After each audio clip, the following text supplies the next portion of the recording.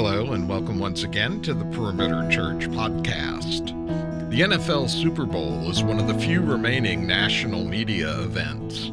Parties happen, food and drink consumed, bets won and lost, and before Monday, it's gone. Lead teacher Jeff Norris continues the series Ecclesiastes with this sermon entitled The Vanity of Pleasures, which covers Ecclesiastes chapter 2, verses 1 to 11. For more information and to watch or hear other sermons, please visit our website at perimeter.org. Thank you for joining us today. Good morning, Perimeter Church. Today's scripture reading comes from Ecclesiastes 2, 1 to 11. I said in my heart, "Come now, I will test you with pleasure, enjoy yourself."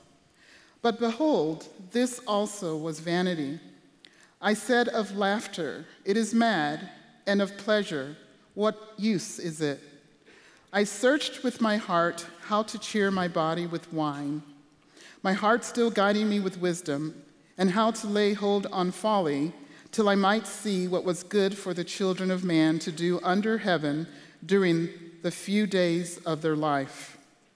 I made great works. I built houses and planted vineyards for myself. I made myself gardens and parks and planted in them all kinds of fruit trees. I made myself pools from which to water the forest of growing trees. I bought male and female slaves and had slaves who were born in my house. I had also great possessions of herds and flocks, more than any who had been born before me in Jerusalem. I also gathered for myself silver and gold and the treasures of kings and provinces. I got singers, both men and women, and many concubines, the delight of the sons of man. So I became great and surpassed all who were before me in Jerusalem. Also my wisdom remained with me. And whatever my eyes desired, I did not keep from them. I kept my heart from no pleasure, for my heart found pleasure in all my toil, and this was my reward for all my toil. Then I considered all that my hands had done, and the toil I had expended in doing it. And behold, all was vanity and a striving after wind, and there was nothing to be gained under the sun. This is the word of the Lord. Thanks be to God. Thank you, Joan. Let's read aloud together our prayer of illumination. Blessed Lord, you have caused all holy scriptures to be written for our learning. Grant us that we may in such a way hear them, read, mark, learn, and inwardly digest them, that by patience and comfort of your holy word, we may embrace and ever hold fast the blessed hope of everlasting life, which you have given us in our Savior, Jesus Christ. Amen and amen. Well, it would have been the spring of 2003. I was in my first year of serving on staff with Campus Crusade for Christ, as it was known back then, Cru as we know it now. Serving as a campus minister at the University of Southern Mississippi in Hattiesburg. And I had just recently heard a speaker walk through a potential type of conversation to have with someone who doesn't believe in Christ.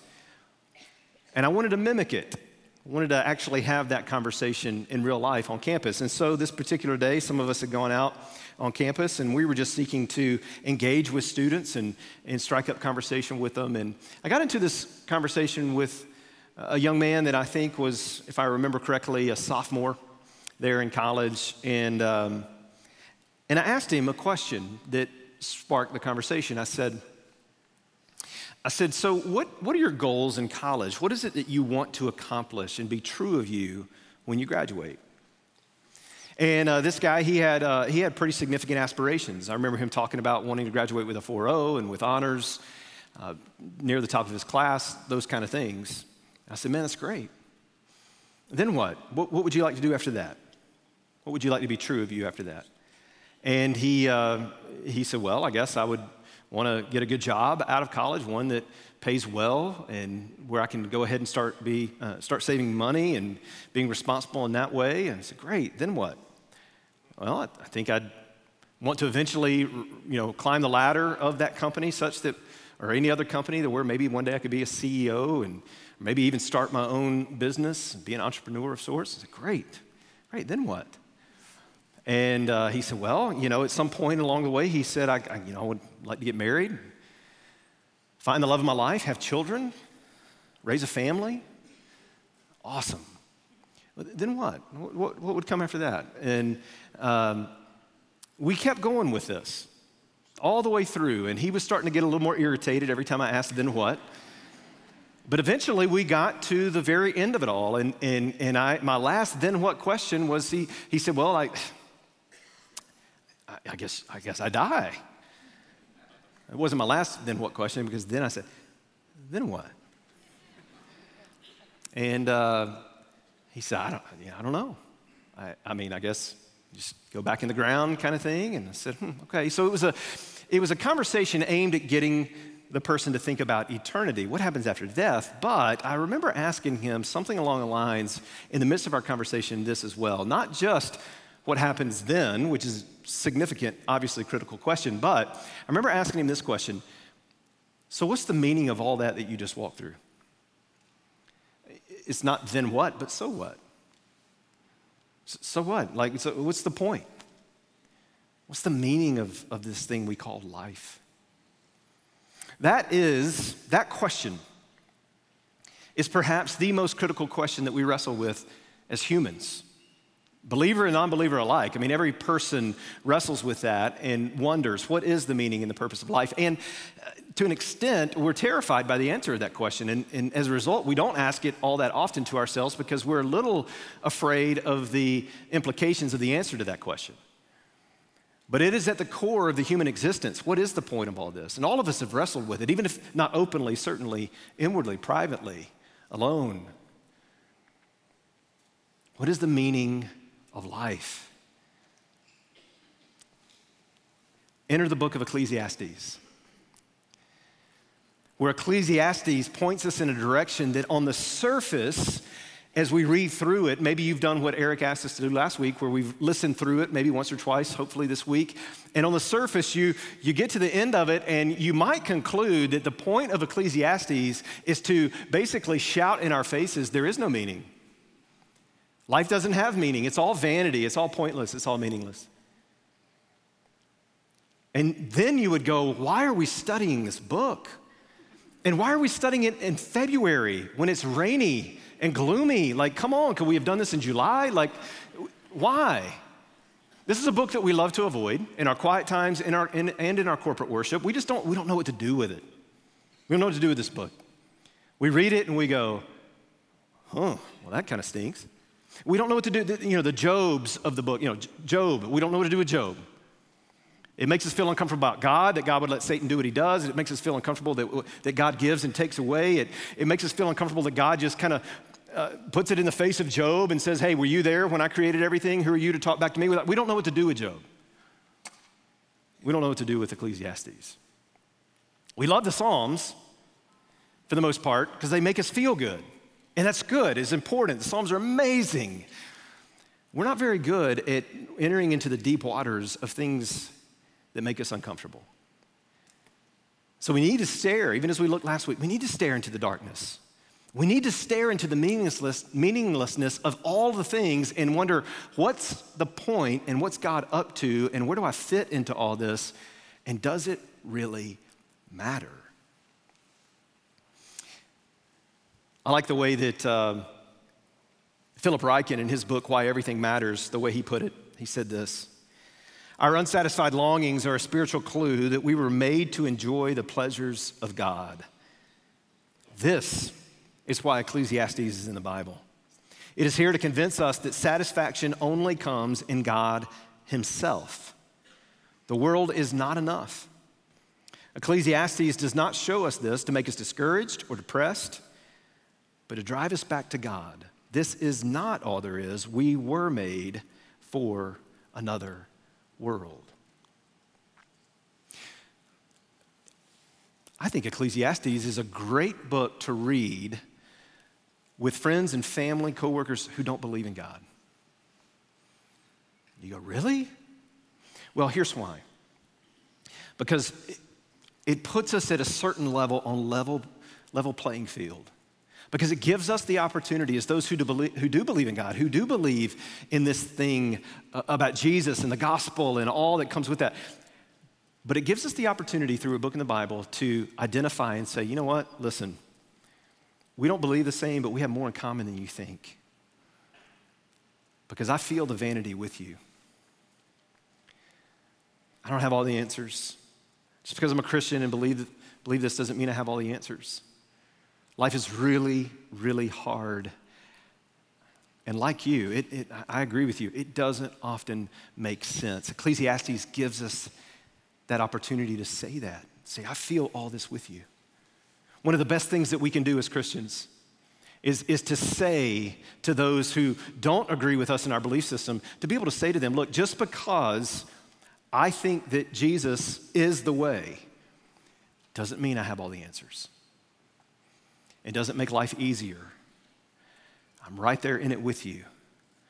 I've just found the one who brings meaning in the point of in the realm of meaninglessness. Last week we kind of laid a foundation for where this book is headed. Was it written by Solomon? We don't know. It very well could have been.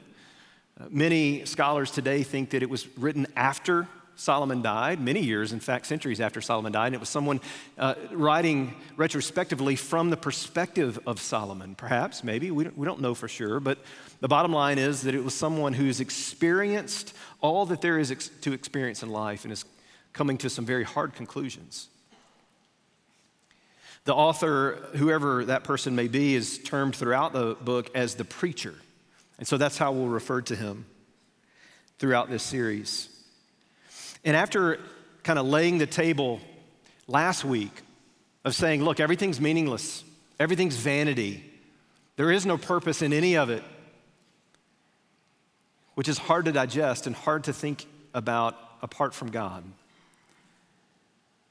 He then gets into in chapter 2, where we're headed today, he begins to walk through specifically, this is what I chased after. This is what I ran after. I'm gonna share with you, this is the preacher speaking, I'm gonna share with you everything that I ran after trying to find meaning and purpose. Zach Eswine, in his book, Recovering Eden, he said this: the Bible raises a question in Ecclesiastes 2 that every human being asks. Here's the question: is there a thing in the world that can truly satisfy the heart of a human being?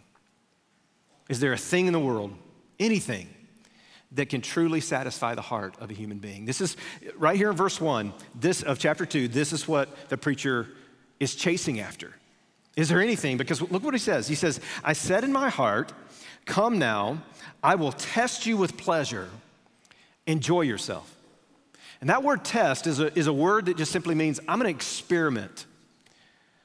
Through personal experience, I'm going to just dive in and see what it has to offer. And I'm going to chase after everything that my heart longs for and see if it brings any meaning.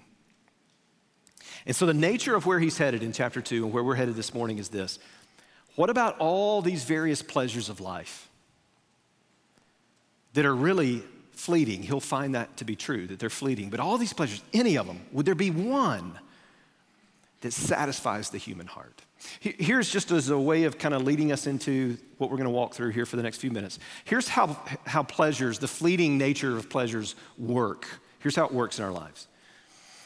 About a little over a year ago, I was flying to Egypt to visit some of our ministry partners there. Some of you may remember when we went on that trip. And I have flown many places throughout the world over the years.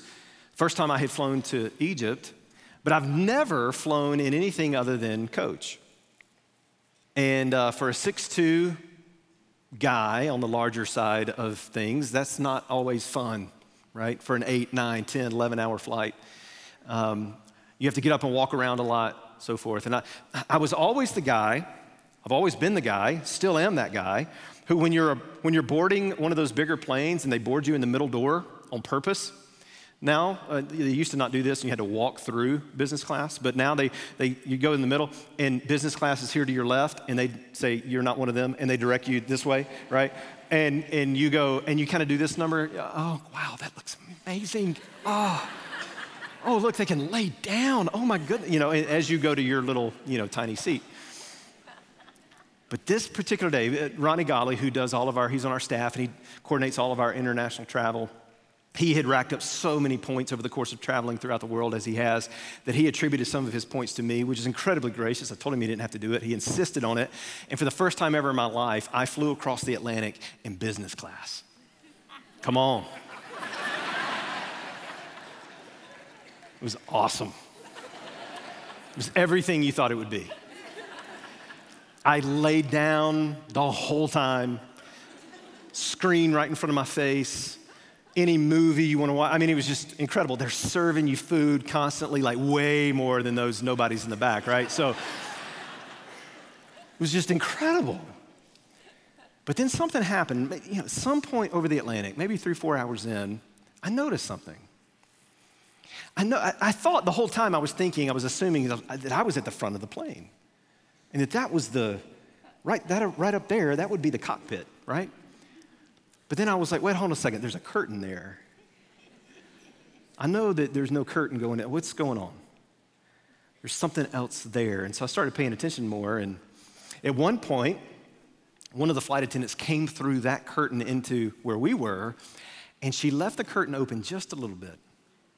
So I had to peek. What is that? What's up there?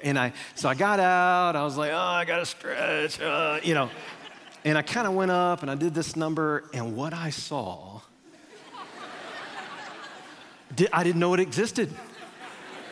I didn't know there was a business class and on some planes, a first class.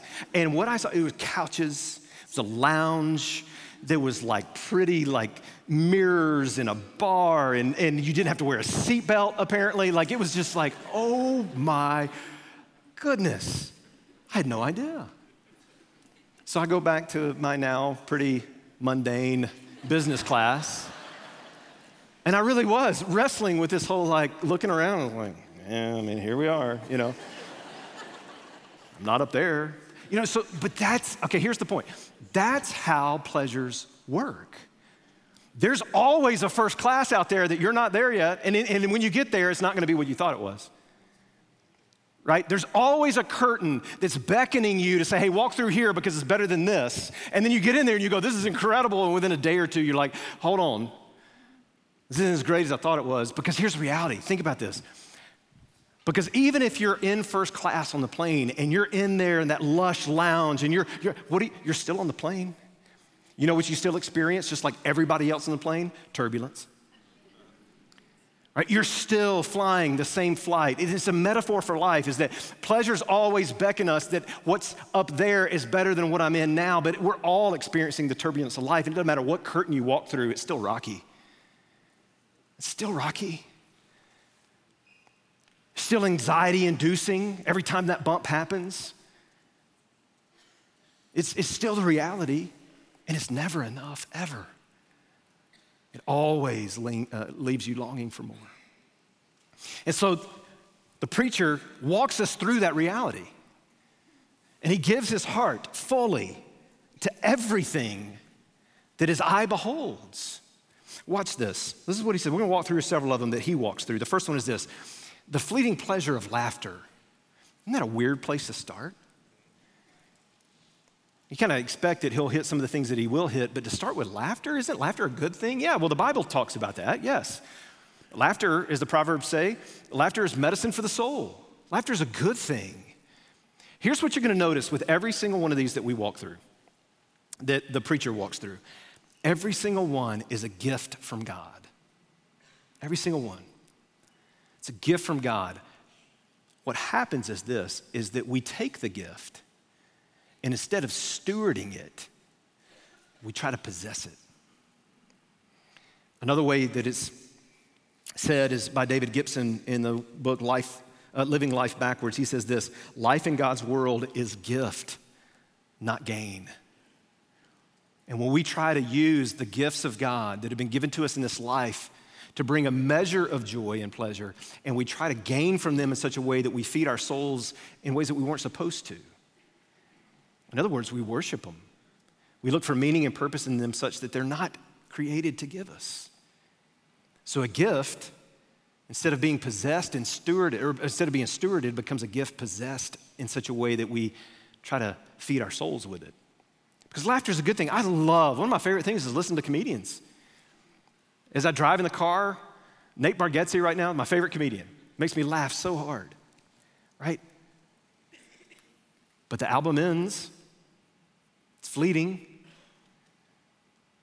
Sometimes I keep thinking, when's he gonna come out with new content? And I just listen to the same thing over and over again. I know the jokes are gonna come.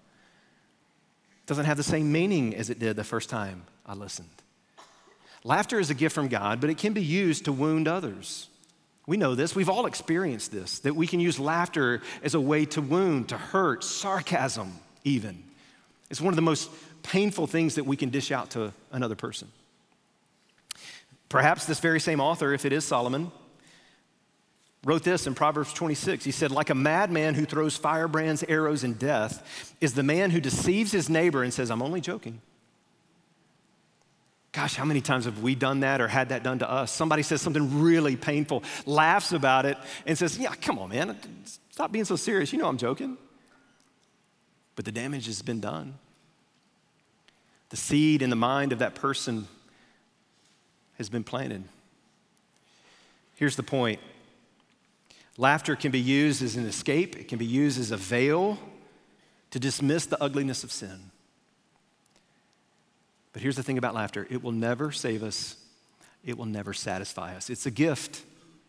Laughing is good, but we can actually use comedy in such a way that it actually brings about sin in our hearts and the sin of others. Secondly, he hits this one. This was one you might expect more to be the first one, perhaps even, is the fleeting pleasure of alcohol. He says this in verse 3. He says, I searched with my heart how to cheer my body with wine. My heart's still guiding me with wisdom. Perhaps some would interpret that to say that perhaps he didn't get drunk as he gave himself to wine because he kept his wisdom about him. Maybe that's what that means. And how to lay hold on folly till I might see what was good for the children of man to do under heaven during the few days of their life. Regardless of whether he gave himself to drunkenness or not, he gave himself, here's the point, to a lifestyle that was predicated on alcohol. That he had to have alcohol at a certain level, or at least he believed the lie that he had to have alcohol in order to take the edge off for the day or for the week. Alcohol became a crutch of some kind for him, that he was looking for it to give something that it wasn't designed to give. Because here's the thing, just like laughter, alcohol is a gift from God. Some of us, man, that makes us feel really uncomfortable because you grew up like I did, where we were taught in the denominations and traditions that we went beyond the scriptures, because all the scriptures say is that drunkenness is a sin, but that drinking alcohol is actually permissible by God according to your governing figures. But if you grew up like I did, man, you even looked at a bottle of alcohol, you felt like you needed to repent. Drinking alcohol at all would be a sin, but that's not what the Bible says. It's abusing the alcohol. It's taking it to the state of drunkenness, because if you're drunk on alcohol, you can't be drunk on the Holy Spirit. You can't be filled with the Spirit when you're filled with something else that's controlling you at that point. But here's the point. It's a gift from God to be stewarded, and when we begin to look to it to give us something that only God can give us, it fails us every single time. Just like laughter. It can't save us. It can't satisfy us. And I'll be honest with you, I'm concerned about this one. And I'm not concerned about this one as it pertains to the church at large. A lot of times I'll say things and I'll say, hey, I'm talking about the whole church, big picture, big C. No, I'm concerned about it with this church. I'm concerned about it in these circles that we run in these communities, because in the world, in the workplaces, in the neighborhoods, in the communities, in the clubs that we run in, there is an abuse of alcohol happening, and Christians are partaking as if it's not a big deal. Almost every shepherding case that we deal with here, shepherding meaning we're coming alongside people that are struggling mightily and trying to help them. so many of them are based in an abuse of alcohol, people turning to alcohol to give them what only God can give. Right here in this church, and I'm not saying that condemningly, I'm saying that because this morning, right here, statistically speaking, there's many of us that this is true of right here, right now, watching online, here in the building, whatever. And this would be the morning where you didn't expect to show up and the Holy Spirit to peg you in this way, but he's saying right now, it's time. You know it. You know you're unhealthy as it pertains to your relationship with alcohol, and today's the day that you say, I'm not gonna hide anymore. My spouse has been begging me to get help. Today's the day I'm gonna get help. I'm gonna talk to a pastor here at Perimeter. That pastor's gonna point me to a person who can help me. We are gonna step in with you, and this is not a place to hide. This is a place to heal. Today's the day, because it is a problem among us, where we're turning to alcohol as a sense and a source of pleasure that God never intended.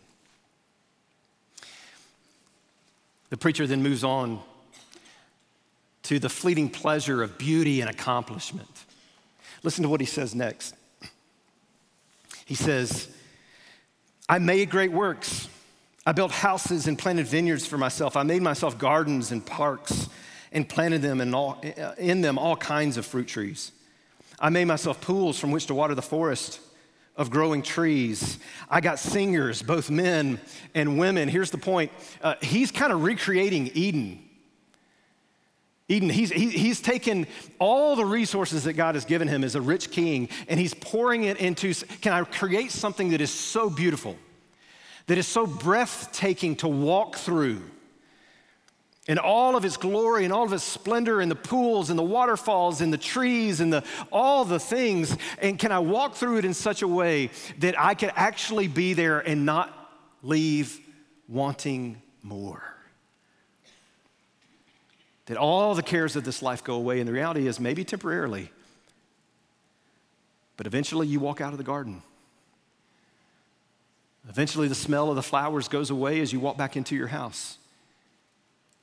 Eventually the sound of the waterfall lessens in the background as you tend to the matters of life that have to be dealt with.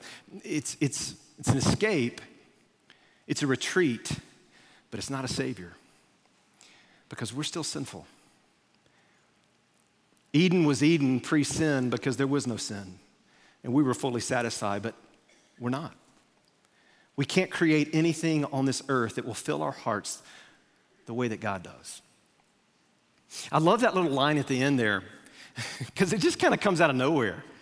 He's like, I got trees, I got pools, I got gardens, and then I got singers. You want singers? I got singers. You're like, what? Is he still on the alcohol? What's going on here? Like, why did he say that? Like, what? I think look, there was no radio back then. There was no device that you could just plug in, iTunes, whatever, Apple Music. He was so rich and he had so much that people loved music back then just as much as they love music today, but you couldn't just press play whenever you wanted to. So what did he do? He hired singers to live with him and walk with him through the gardens everywhere he went, and he would assumedly just turn to him and say, okay, guys, I'm ready for you to sing, go. Men and women. He mentions both. Why? Because he's basically saying this: you want bass? I got it. You want soprano? Got it. Alto? Got it. Yeah. All of it. Yeah. High, low, whatever. They'll sing for me. At any point, at any time, in any day or any night, I got singers. And I got beauty.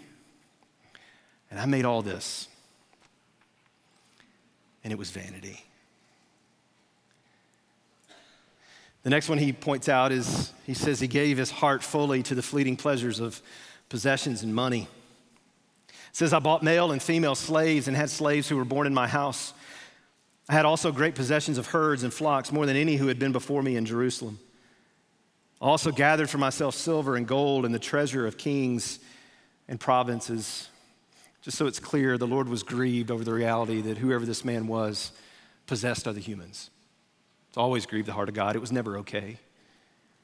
It was a form of status back then. It was a gross form of status, but it was a form of status to possess anything and everything, including humans, to do the work for you.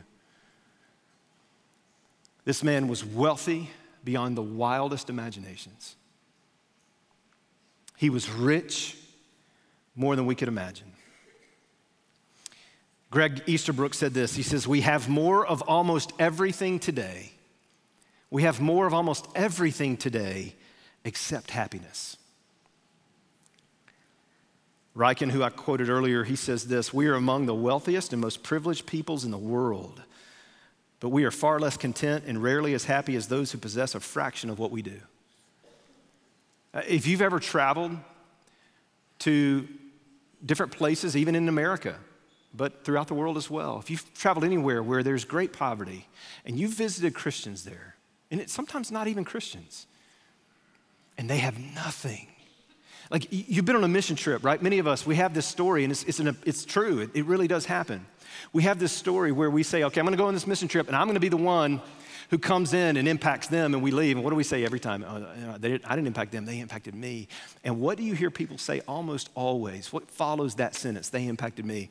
It's that I watched them in their poverty. They have nothing, and yet they are so full of joy.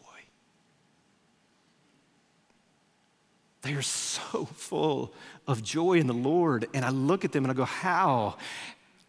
And you know what they do? They look at us and they say, I know why you don't have the joy I have, because you got too much stuff in the way.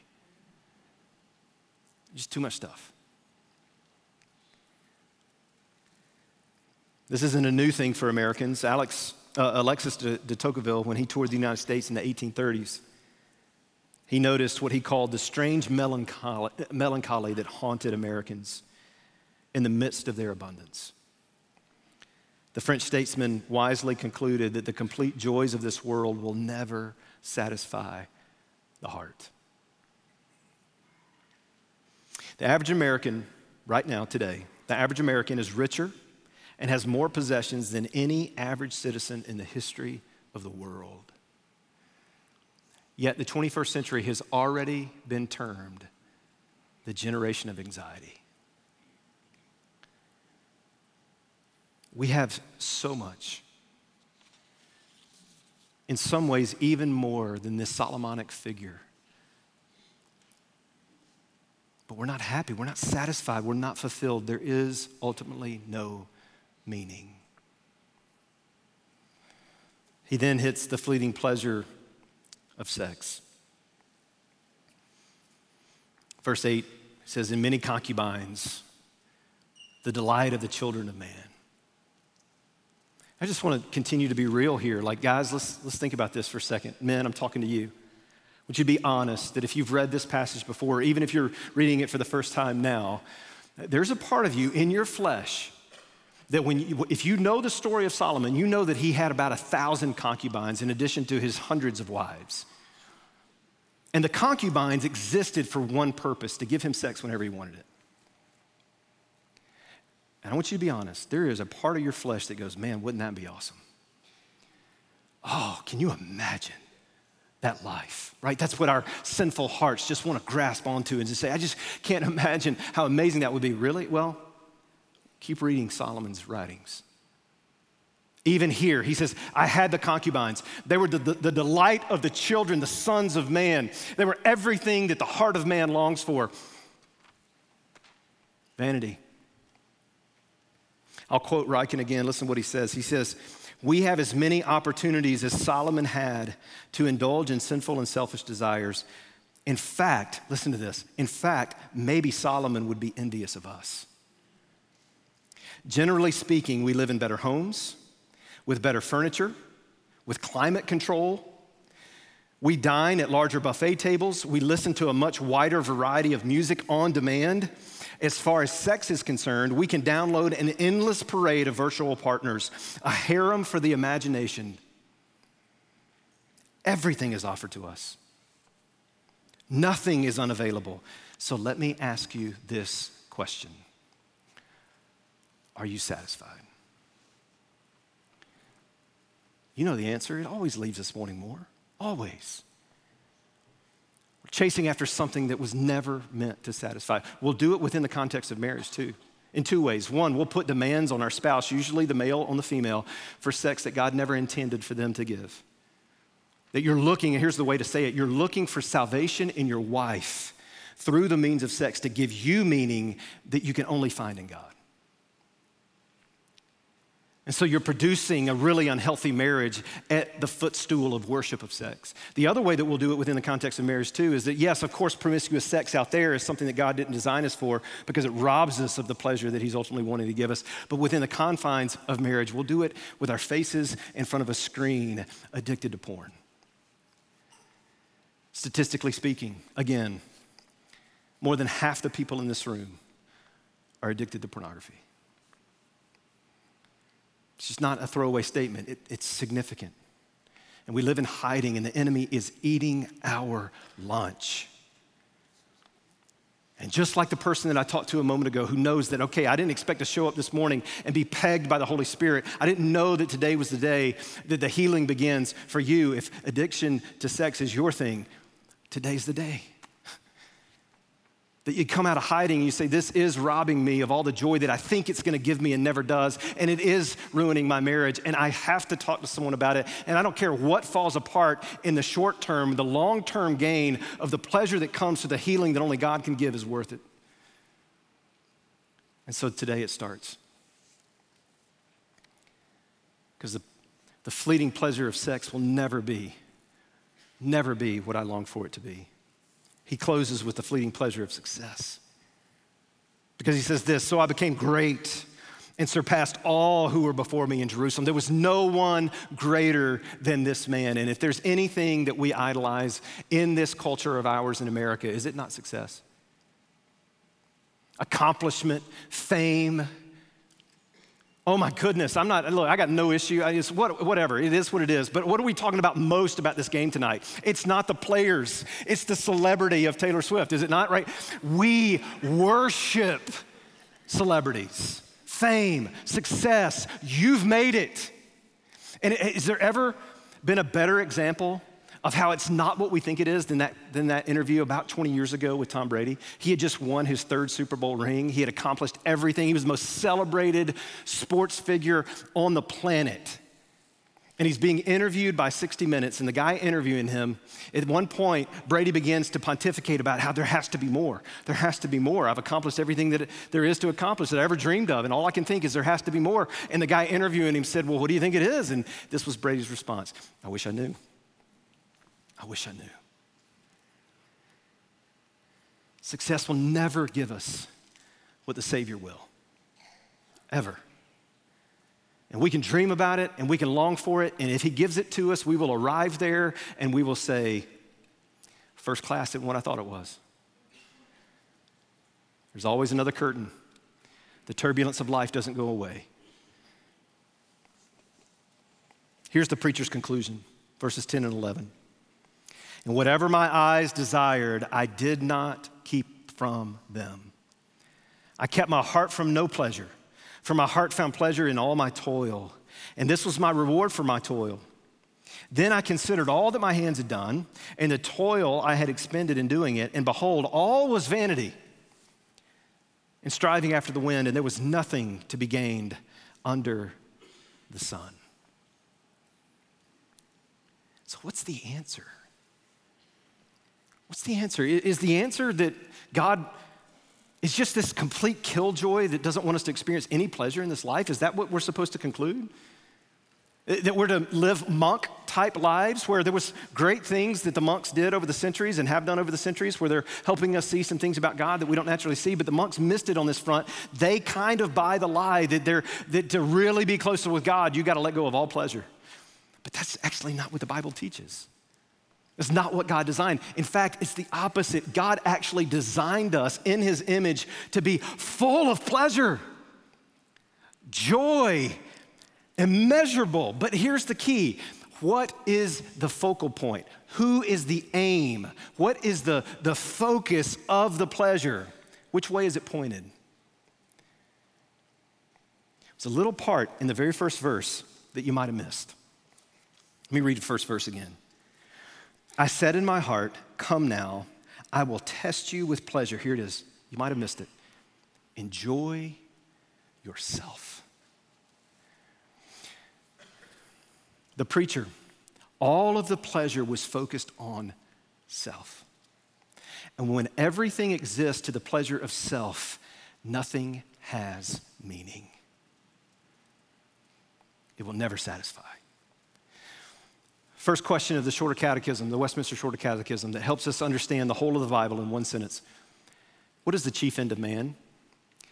To glorify God and enjoy Him forever. Take pleasure in Him forever. When the focal point of our pleasure, of our joy, of our satisfaction, of our fulfillment, of our meaning is Him, then all of a sudden the pleasure lasts. It doesn't fly away. It's not fleeting when it's on Him. But we're a self-centered people that always want to make it about us, and so therefore pleasure leaks. But in Jesus, it never leaks. This is what God is telling us in Psalm 16, verse 11. This is what He's trying to get us to understand when He says this. The psalmist says this: In your presence, O God, is fullness of joy. In your right hand are pleasures forevermore. You want to have a life of pleasure? Doesn't mean the hard goes away. Doesn't mean the turbulence stops. You're still in this life. You're still in this body of death. You're still struggling with sin. But you want to have pleasure, immeasurable, inward realities of pleasure and joy. It's in the presence of God. Oh God, would you help us get there? Not that we have to fight and work to attain it. It actually means that we give up. We stop chasing after every little thing that we think will give us what only you can. And so in helping us get there, really what we're asking you to do, Lord, is would you help us die to ourselves? Would you help us to give up on all the things that we keep believing will give us these things? And you, oh God, you're the great pleasure, the great joy of our souls. So forgive us, oh God. Help our hearts even now as we come to this table that reminds us the extent to which you went to be able to pour out your joy, your pleasure upon us in the person of Jesus. It's in His name we pray. Amen. That Psalm 16:11 that we just quoted there, I want you to hear it again. In your presence, Lord, there is fullness of joy. In your right hand, there are pleasures forevermore. Let's connect some dots here. Who is at the right hand of the Father? Jesus. God's pleasure is fixated on His Son. All right, let's connect another dot. If you've believed upon the Son as the one and only way into salvation, to this redemption of life and soul and body, the forgiveness of sins, life everlasting, if you've believed upon this Jesus, then the Bible says that where are we? We are in Christ. So I want you to see that beautiful picture. In His right hand are pleasures forevermore. The Father is fixated on the pleasure that He has for the Son, and we are in Christ, so therefore His pleasure is fixated on us through the work of Jesus. This table is a declaration. It is God screaming at us from these elements as they represent the body and the blood of Jesus. I came so that you may have life and have it abundantly. I came so that you would experience the pleasure that I have in the Son, and that you would be adopted as my sons and daughters as well, and that my pleasure would be bestowed upon you. So come and eat, be nourished spiritually, to remind your hearts, your wayward, fickle hearts, my wayward, fickle heart, oh yes, He is where satisfaction is found. He is the only one who gives meaning to all of this meaninglessness. If you're not a follower of Jesus, you haven't believed upon Him, then we would ask you not to take these elements, because the Scripture instructs us in that way. Because in doing so, you would be eating and drinking judgment upon yourself. Similarly, if you are a Christian, you have believed upon Christ, but you've been living a life of unrepentant sin and you're not really desiring to stop, then we would say, would you take this time and pray and ask the Lord to soften your heart? But for repentant sinners who know, oh yeah, the bread of life, the one who satisfies my soul, as Jesus says in John 6:35, the bread of life is Jesus. If you eat of him, you'll never be hungry. So come, eat. And let this be a foretaste of that great banquet to come. Because here's what Jesus says. On that night that he was betrayed, he took the bread, he broke it. He says, I break my body, do this in remembrance of me as you take and eat it. And then he takes the third cup, the cup of redemption that was the wine cup, and he says, this represents the new covenant in my blood. And then he says this, as often as you eat it and drink it, you'll be proclaiming the Lord's death until he comes. And then he makes another promise. He says, I will never drink of this cup again until I am with you. Where? At that wedding banquet that'll happen when he comes again and all of his people are with him. And what we're doing here is we're just eating really bad tasting wafers and drinking juice that we just aren't real sure where it comes from. But it's just a little taste. It's just a little taste of that banquet. To say that day we'll dine on him in full. Right now, we're dining on him in part to remind our souls he is the Lord who satisfies. Father, would you help us to come and to take these elements as a reminder of who you are, the bread of life, the all-sufficient one who satisfies our longing hearts. Do your work in us now, we pray. In Jesus' name, amen. You've been listening to the Perimeter Church Sermon Podcast. Perimeter Church is located at the corner of Highway 141 and Old Alabama Road in Johns Creek, Georgia. Please visit our website at www.perimeter.org for more information, to give us your feedback, and to find other sermons from our teaching team. Thanks for making this podcast a part of your day.